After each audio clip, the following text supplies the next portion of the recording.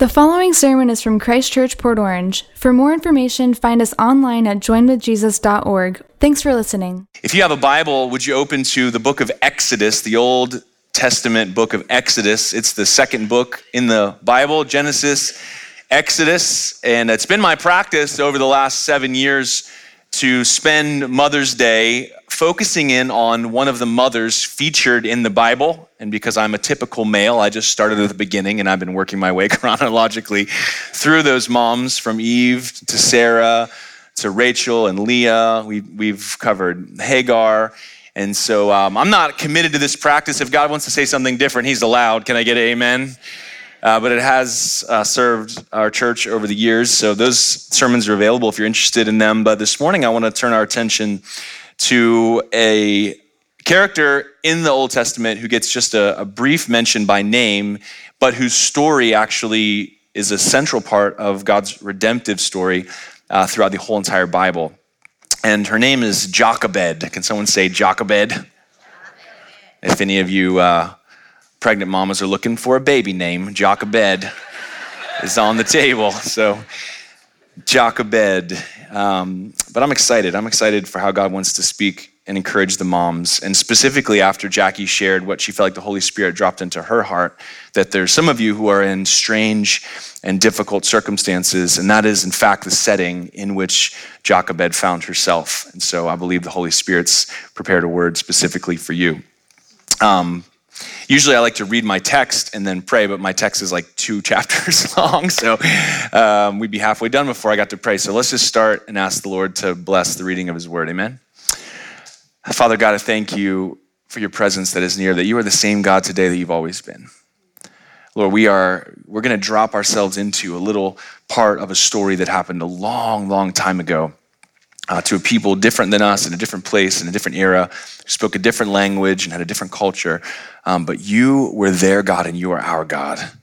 And they are so similar to us in so many ways, God. And so I just pray for every single one of us, male and female, young and old, Lord, seeking and opposed to you, Lord. I just thank you that nothing stops the power of your word. And so we just pray, Lord, as we read your word together, that you would open ears to hear and eyes to see, God, that you would give the gift of faith to believe, and that you would strengthen the faith that we have, Lord, that we would come to know you truer and better and stronger, and that we would find courage in the face of strange and difficult circumstances. God, I pray especially for the mamas today, Lord. Being a mom, I observe, is sometimes a thankless and painful job with incredible joys, but also very, very difficult challenges. And so I just pray, Lord, that you would just lavish your love over all the moms today in the time that we have together. We're eager to hear from you. Would you speak to us now? In Jesus' mighty name. And all God's people said, amen. Amen. So we don't get Jochebed's name in the narrative that we're going to turn to this morning. We don't actually get her name until Exodus chapter 6 and verse 20, where she is listed within the genealogy of the Levites. And chapter 6 and verse 20 says, Amram took as his wife Jochebed, his father's sister, and she bore him Aaron and Moses. The years of the life of Amram being 137 years, and that is the place in the genealogy where we're told her name. And this passage that we're going to look to in Exodus chapter 1 and part of Exodus chapter 2 speaks to a period in Israel's history that was really dark, really challenging, really strange. And while it may seem disconnected from your everyday experience, I think you'll find that the spiritual connections are quite strong. And I want to just remind any of you, especially moms, who are walking through something that is a long, difficult season and also painful and peculiar in ways that you haven't had to face challenges like this before, that God is the same yesterday as he's always been. He is here to speak, and faith in him and fear toward him can give you the strength you need to stand up with great courage and to face the battles that he has prepared for you. Do you know that the battle belongs to the Lord? He'll never leave you alone. He will never forsake you. His love is relentless. His word is true. His power is enduring. I've heard throughout my life, but particularly in the later days, more and more young people commenting about how they don't want to have kids. They didn't want to have kids for lots of various selfish reasons of having particular personal goals and seeing children as a distraction from those goals or an obstacle to those goals. But I'm hearing yet again people talk about not wanting to bring children into this world. It's getting so bad. We don't want to bring children into this world. And I just want to let you know that while that may be like a compassionately compelled thought, it's actually quite contrary to the story of God. Do you know that? God's all about bringing people into this world. And in fact, the people he brings into this world are precious to him, and when empowered by his Spirit, end up being the very conquerors that change the world from what it is to what he wants to make it. And so sometimes it's the children that God wants to bring into the world that end up being the solution to the very problem that makes us think we don't want them to be here in the first place. And that's certainly going to be the story. Ephesians 5 says it this way: Look carefully then how you walk, not as unwise, but as wise. This is making the right choices, thinking the right way, making the best use of the time, because the days are evil. Therefore, do not be foolish, but understand what the will of the Lord is. So Exodus chapter 1, starting in verse 1. So this is now the second book of the Bible. The first book of the Bible tells the story of God's creation, the fall of mankind, the flood narrative and God's great judgment, but his preservation of Noah as a fulfillment of his promise, and then the calling of Abraham, the gift of Isaac in his and Sarah's late age, and then Isaac's sons, Jacob and Esau, and the blessing falling to Jacob, who then becomes the father of 12 sons, and then they find themselves in a great famine, by which the second half of the book of Genesis is all about God's salvation of his people from this great famine through the story of Joseph. And the book ends with all of Jacob's family, all of his 12 sons, their wives and descendants, 70 in total, finding refuge in Egypt. And that's where the story of Genesis concludes. And you see God's providential care over this family and this particular man, Jacob, called Israel, his sons and their family, and ultimately his fulfillment to his promise to be a blessing to the whole earth. And so we pick up in Exodus chapter 1 and verse 1. It says, "These are the names of the sons of Israel who came to Egypt with Jacob, each with his household: Reuben, Simeon, Levi, and Judah, Issachar, Zebulun, and Benjamin, Dan and Naphtali, Gad and Asher." All the descendants of Jacob were 70 persons. Joseph was already in Egypt. And then verse 6, "Then Joseph died," and he was, of course, the second in command because of what happened in Genesis in Egypt, "and all his brothers and all that generation, they all died." But look at verse 7. "But the people of Israel were fruitful and increased greatly. They multiplied and grew exceedingly strong, so that the land was filled with them." And this is the language of Genesis 1:28.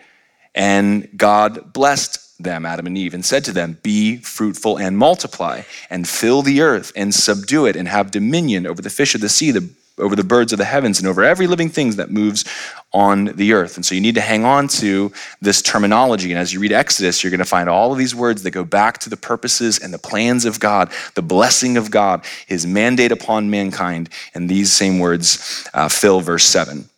However, this is not a blessing to Pharaoh or the Egyptians. Look at verse 8. "Now there arose a new king over Egypt who did not know Joseph." Joseph who? But he has inherited a problem, and that is a very fruitful Israel who is inhabiting his country. "And he said to his people, behold, the people of Israel are too many and too mighty for us.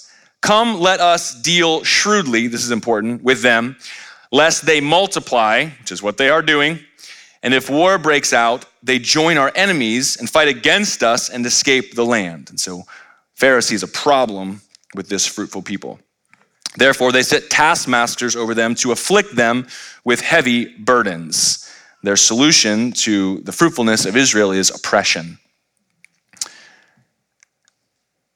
"They built for Pharaoh store cities, Pithom and Ramses. But the more they were oppressed, the more they multiplied, and the more they spread abroad, and the Egyptians were in dread of the people of Israel." So they ruthlessly made the people of Israel work as slaves and made their lives bitter with hard service in mortar and brick. This is the men's work, and in all kinds of work in the field, the women's work, in all their work, they ruthlessly made them work as slaves. And so here quickly you have what had become a place of refuge has now become a place of oppression. And how quickly that happens in our own lives, isn't it? You're in one little season where everything seems to have gone right, and without you moving anywhere, what ends up happening is as your circumstances changed, you feel more and more and more pressure from the outside. This could be as small of a thing as you finally bought your dream home, and then those mortgage payments started coming. And then you lose an income, or your income goes down, and what used to be a place of refuge now feels like a place of oppression. It can happen in relationships and circumstances, at a job, because of sickness. The thing that at one point brought you safety and salvation now becomes the environment for this oppressive pressure. And so, because this didn't work, Pharaoh takes a new tactic. Look at verse 15. Then the king of Egypt said to the Hebrew midwives, one of whom was named Shiphrah and the other Puah, also available. Puah. When you serve as midwife to the Hebrew women and see them on the birth stool, if it is a son, you shall kill him, but if it is a daughter, she shall live. Let me stop right there.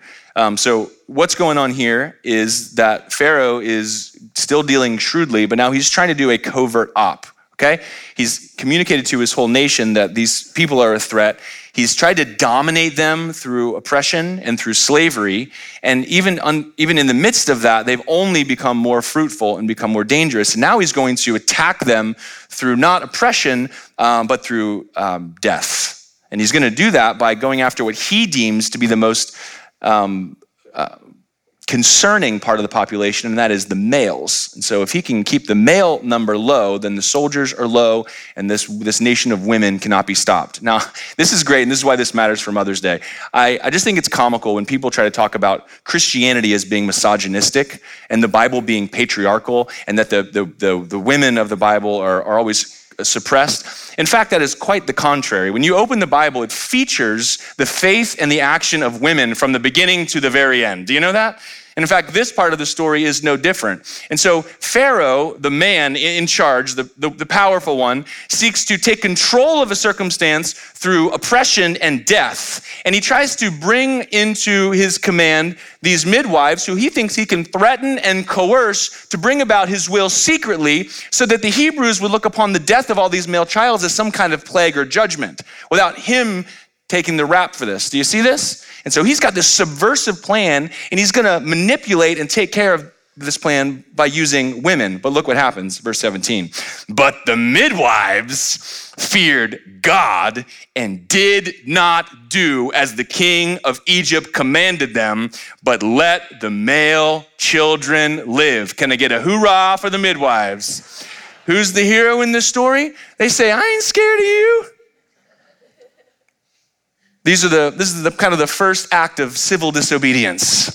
This preceded Rosa Parks. These midwives say, no, it doesn't matter what you threaten, what you say, who you think you are. My God is bigger than you. And I put my trust in him, and I report to him, and I take commands from him. And so they just disobeyed. Verse 18. So the king of Egypt called the midwives and said to them, why have you done this? And let the male children live. And you got to love this response. The midwives said to Pharaoh, because the Hebrew women are not like the Egyptian women. They are vigorous and give birth before the midwife comes to them. What a dirty little lie. But don't you love that it says Pharaoh sought to deal shrewdly? He's trying to be manipulative and controlling and take control of the situation, and the women just give it right back to him. They're like, these Hebrew women, they're not like these bougie, petty little Egyptian women. Oh. No, we get there, the deed is done, and they're making bread. That's what's happening with these women. And they just stick it right to him. And I'm sure this guy is fuming, but he has nothing to say and nothing to do. And verse 20 says, so God dwelt well with the midwives, and the people multiplied and grew very strong. And because the midwives feared God, he gave them families. So the midwives would have been like spinsters. These would have been women who don't have their own husband and children and just are given to go from home to home, assisting in the birth of other women's children. And so there would be a particular, role for these women, but also a bit of a curse on them, a perceived curse that these are childless women. And so even the midwives are having babies. This is amazing. Well, now it gets from bad to worse, out of the frying pan into the fire. Look at verse 22. Then Pharaoh commanded all his people. So now he's lifted the lid off this thing. It's not sneaky anymore. There's no covert ops. And he says this edict: every son that is born to the Hebrews, you shall cast into the Nile, but you shall let every daughter live. And so here we have gender-specific infanticide, and every Hebrew citizen, soldier and citizen alike, is now compelled by Pharaoh's edict to, upon the appearance of a male Hebrew child, that child ought to be drowned in the Nile River. Now talk about strange and difficult circumstances. Imagine what it's like to be a young woman, a young married woman of childbearing years with no contraception. There's no planning around this. If you are pursuing God's call for you, the inevitable result is likely that you're going to become pregnant. And there's a 50-50 on that's going to be a male child or a female child. And you're in an environment where there's an edict, an official edict with everyone involved in fulfilling this edict to kill all male children. Talk about evil. Talk about bringing children into an evil world. And yet this is the setting into which we are introduced to Jochebed. And she's not named because the focus of this section becomes Moses himself, but I'll love to conclude by showing you how important it is when her name is finally named.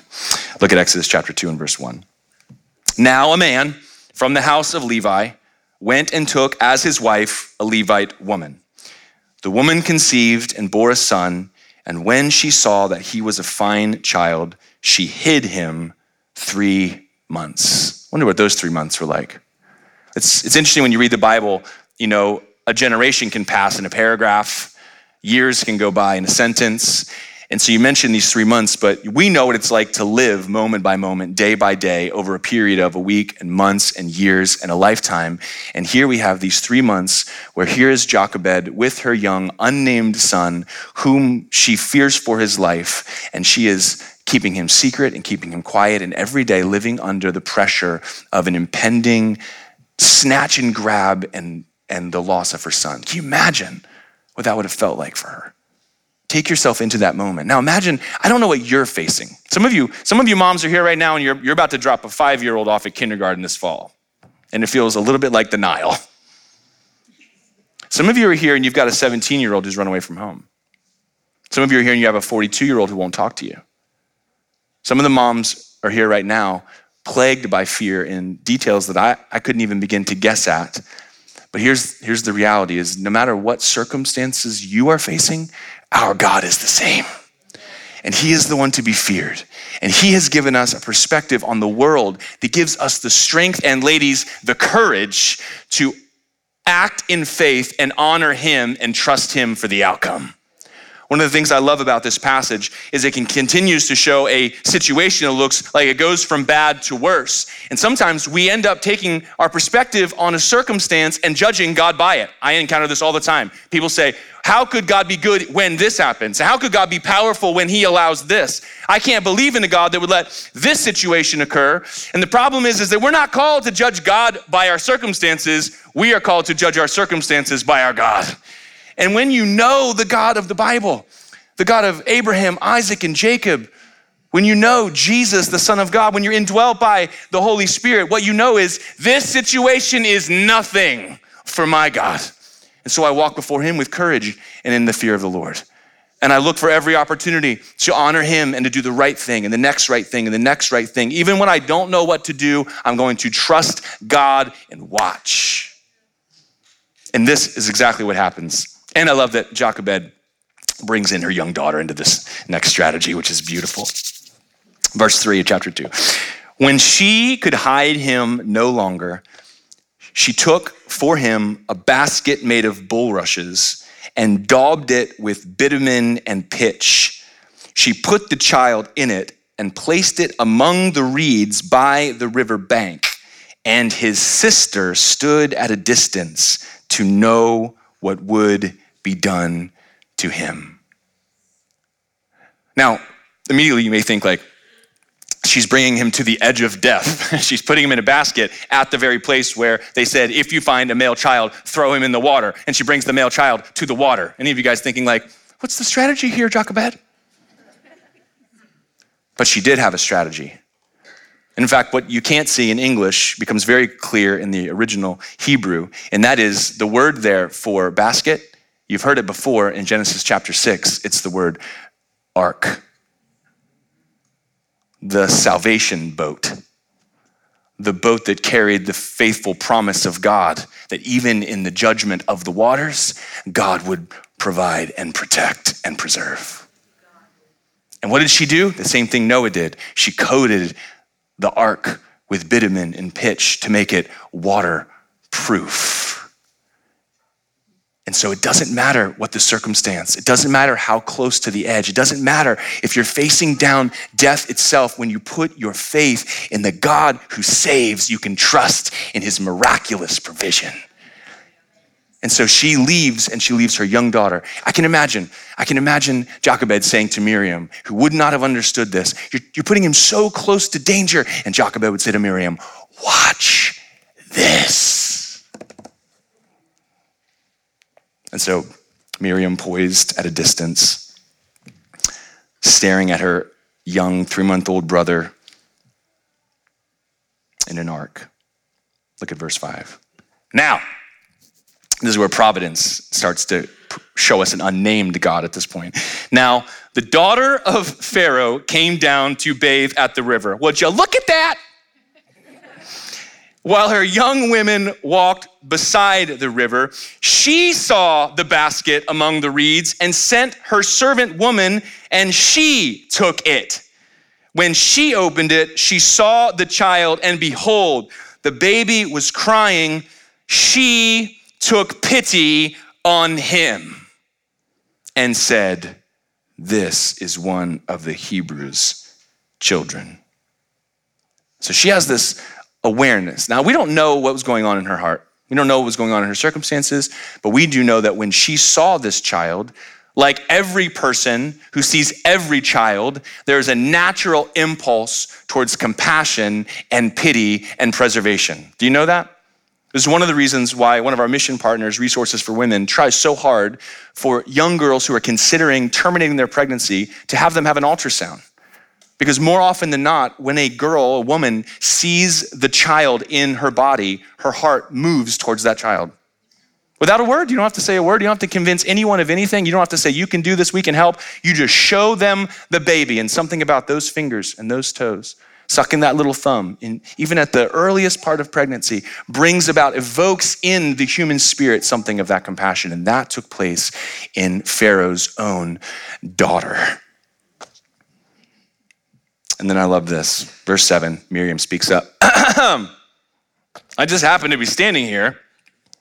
Then his sister said to Pharaoh's daughter, shall I go and call you a nurse from the Hebrew women to nurse the child for you? And Pharaoh's daughter said to her, go. So the girl went and called the child's mother. And Pharaoh's daughter said to her, to the slave woman, take this child away and nurse him for me, and I will give you your wages. Guess who got a job? Guess who's a working mom? And guess what she's getting paid to do? Take care of the very son who only a day before was the thing that caused her the most angst and pain. Do you see the power of God? Do you see what's put on display in this narrative is for those who fear the Lord and do not fear the threatening environment, the circumstance, those in a power to oppress, those who even have the power to threaten death itself, they have nothing. And God brings about his miraculous plan of salvation and provision. So the woman took the child and nursed him, and when the child grew older, she brought him to Pharaoh's daughter, and he became her son. She named him Moses because, she said, I drew him out of the water. Now, I wish I had time this morning to tell you all of the amazing components in this passage. And in fact, you could study this for weeks and they just keep popping out and popping out and popping out and popping out. The little nugget I told you about the basket and the ark and the bitumen and the pitch, all of those little details, they're just throughout this whole thing. The continued speaking of blessing and multiplication. God called his people to have dominion over the earth, and yet that's inverted because instead of having dominion, God's people are oppressed. Do you see this? And so God is the God of freedom, but God is also working a million little plans all around you. God is always doing more than the obvious. Don't ever let your darkest circumstances dictate your perspective on God. Instead, walk with your God in faith and watch as you have the courage to face down dangerous and strange circumstances only to find God prevail on your behalf. That is what this story is about. It's meant to give men and women of antiquity and today the courageous faith that we need to put our trust in the living God. And this is not just a story about what God had done in the past. He had saved Noah and his family to be faithful to his word. I mentioned it's really important that you know some key verses in the Old Testament, one of which was in Genesis 1, that he blessed them. It said, be fruitful and multiply. And also really important one is Genesis chapter 3 and verse 15. And this happens after the fall of mankind when God is explaining how the curse is going to impact the men and the women and the serpent. And when speaking to the serpent in Genesis chapter 3 and verse 15, God says, I will put enmity between you, serpent, and the woman. This may be the reason why women don't like snakes. This is why it seems weird to you when you find a woman who does like snakes. Between your offspring and her offspring, and this is odd here because in the original language it said the seed of the woman, and women don't have seeds. Do you understand this? Even to the ancient people, they would have thought, seed of the woman? What kind of woman are we talking about here? Seed of the woman. It says, he shall bruise your head and you shall bruise his heel. This idea of striking. And this is what theologians call the proto-euangelion, the early gospel, the seeds of the gospel. This is in a very tiny way saying a child is going to come, a male child from a woman is going to come, and he is going to conquer the enemy of humanity and be victorious, and yet it's going to come with great cost and great suffering. Now, what does that sound like? Right? Now, think about this for a second. The name Moses. Do you guys know what Moses means? I mean, in the passage it says, because I drew him out of the water.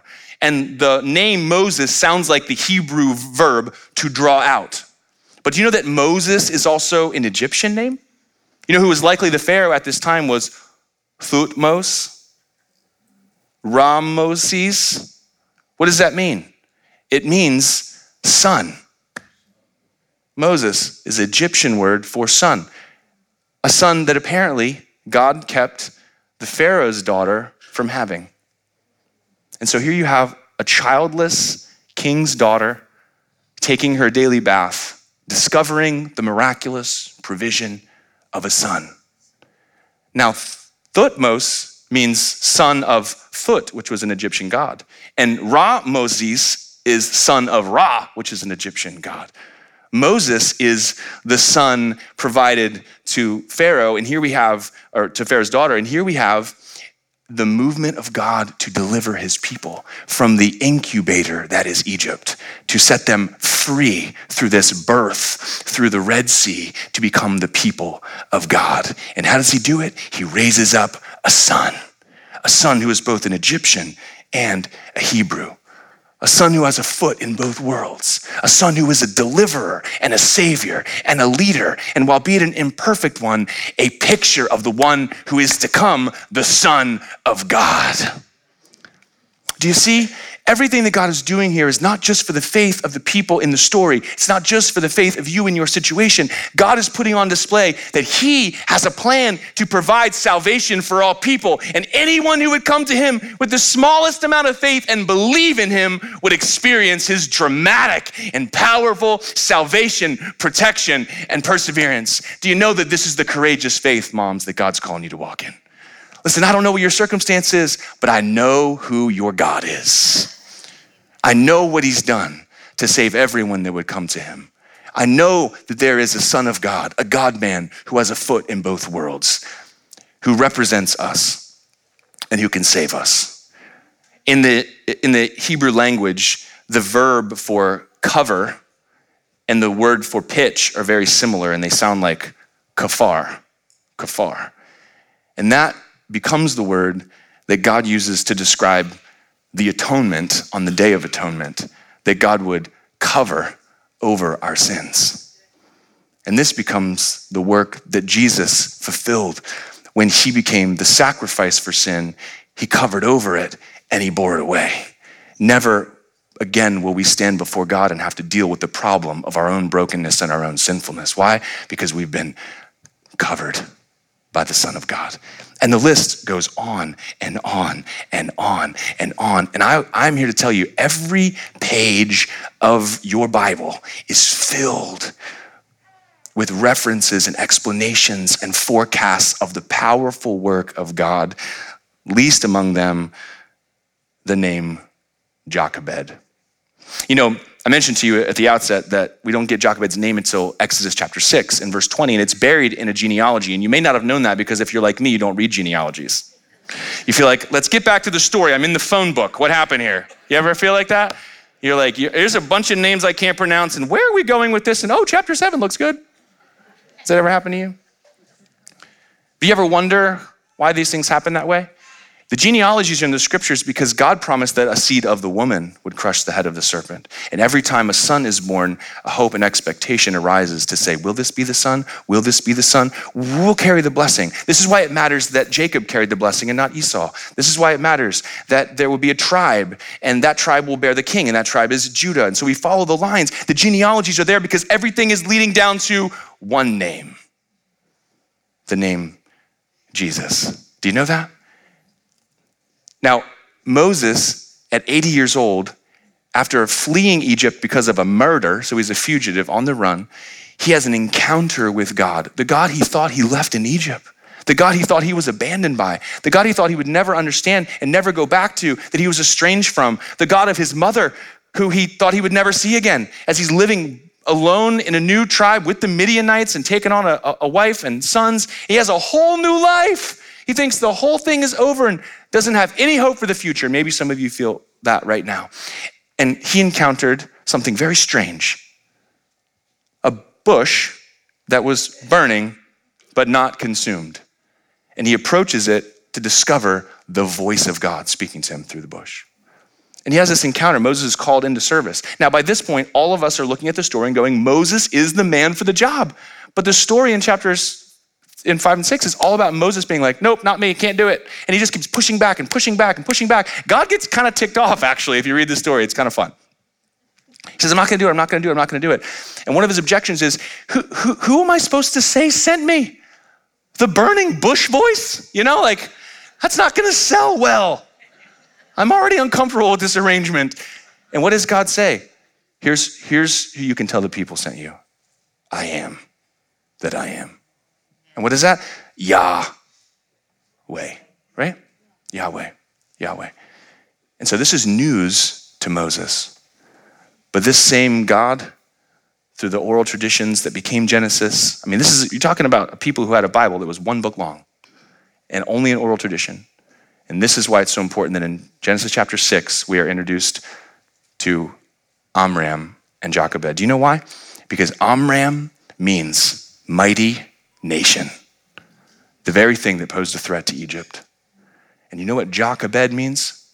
It's actually the very first name in the Old Testament that uses the abbreviated form of Yahweh, Jehovah, and it means Yahweh is glory. And that is who raised Moses as a child. That is who nursed Moses. That is who taught Moses who he could put his trust in. Can you imagine when Moses heard, your name is Yah, like my mom? The Lord is glory. Jehovah is glory. I want to ask the worship team to join me as we close. And I just want to ask you, moms especially, Where does your sense of value come from? Your sense of worth, your sense of beauty, of acceptance? Where does your sense of dignity come from? The mom journey is hard. It's hard and thankless.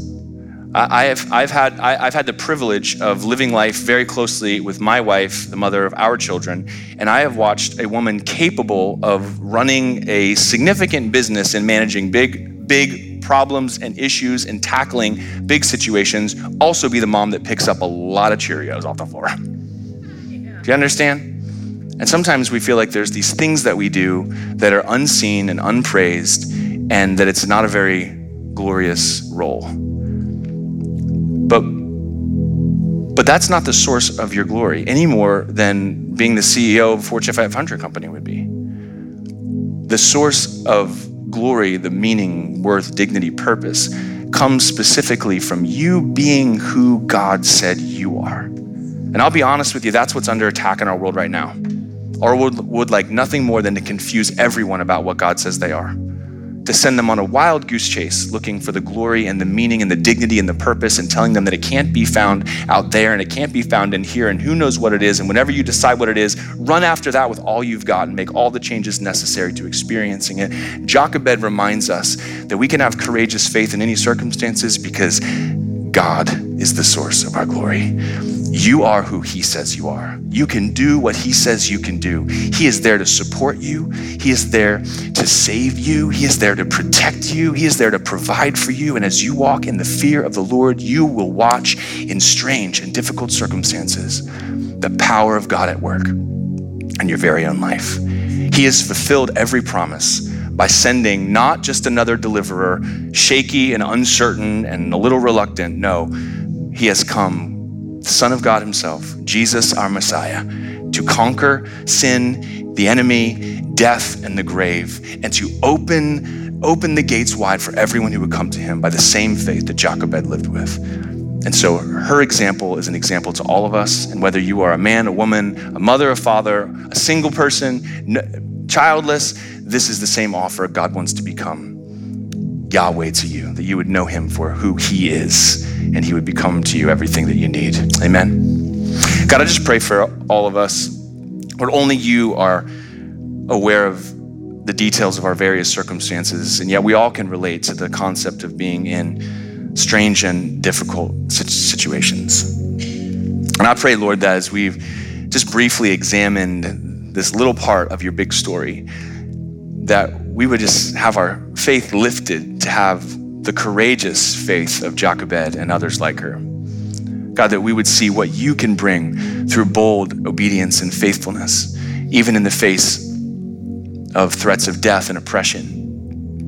And God, I thank you that there are women in my hearing this morning who are raising Moseses and Aarons and Miriams, Lord, who are giving their lives to show the next generation that Yahweh is glory. And this is where the strength comes from. This is where the power is. This is where the value is. And so join yourself to him by faith and let him become your salvation. Let him become your protection. Let him become your provision. Fear not the world around you. Fear not the oppressor. Fear not the threats, but walk in faithfulness to him. And Lord, I pray that your Holy Spirit would write that message on our hearts for today and for tomorrow and for the years to come. In Jesus' mighty name, and all God's people said, amen. Amen. Let's stand and respond. I want to remind you our prayer teams are here. If God's moving in your heart, you want to use this time to pray with somebody, you're welcome to come up front and they'd love to pray with you.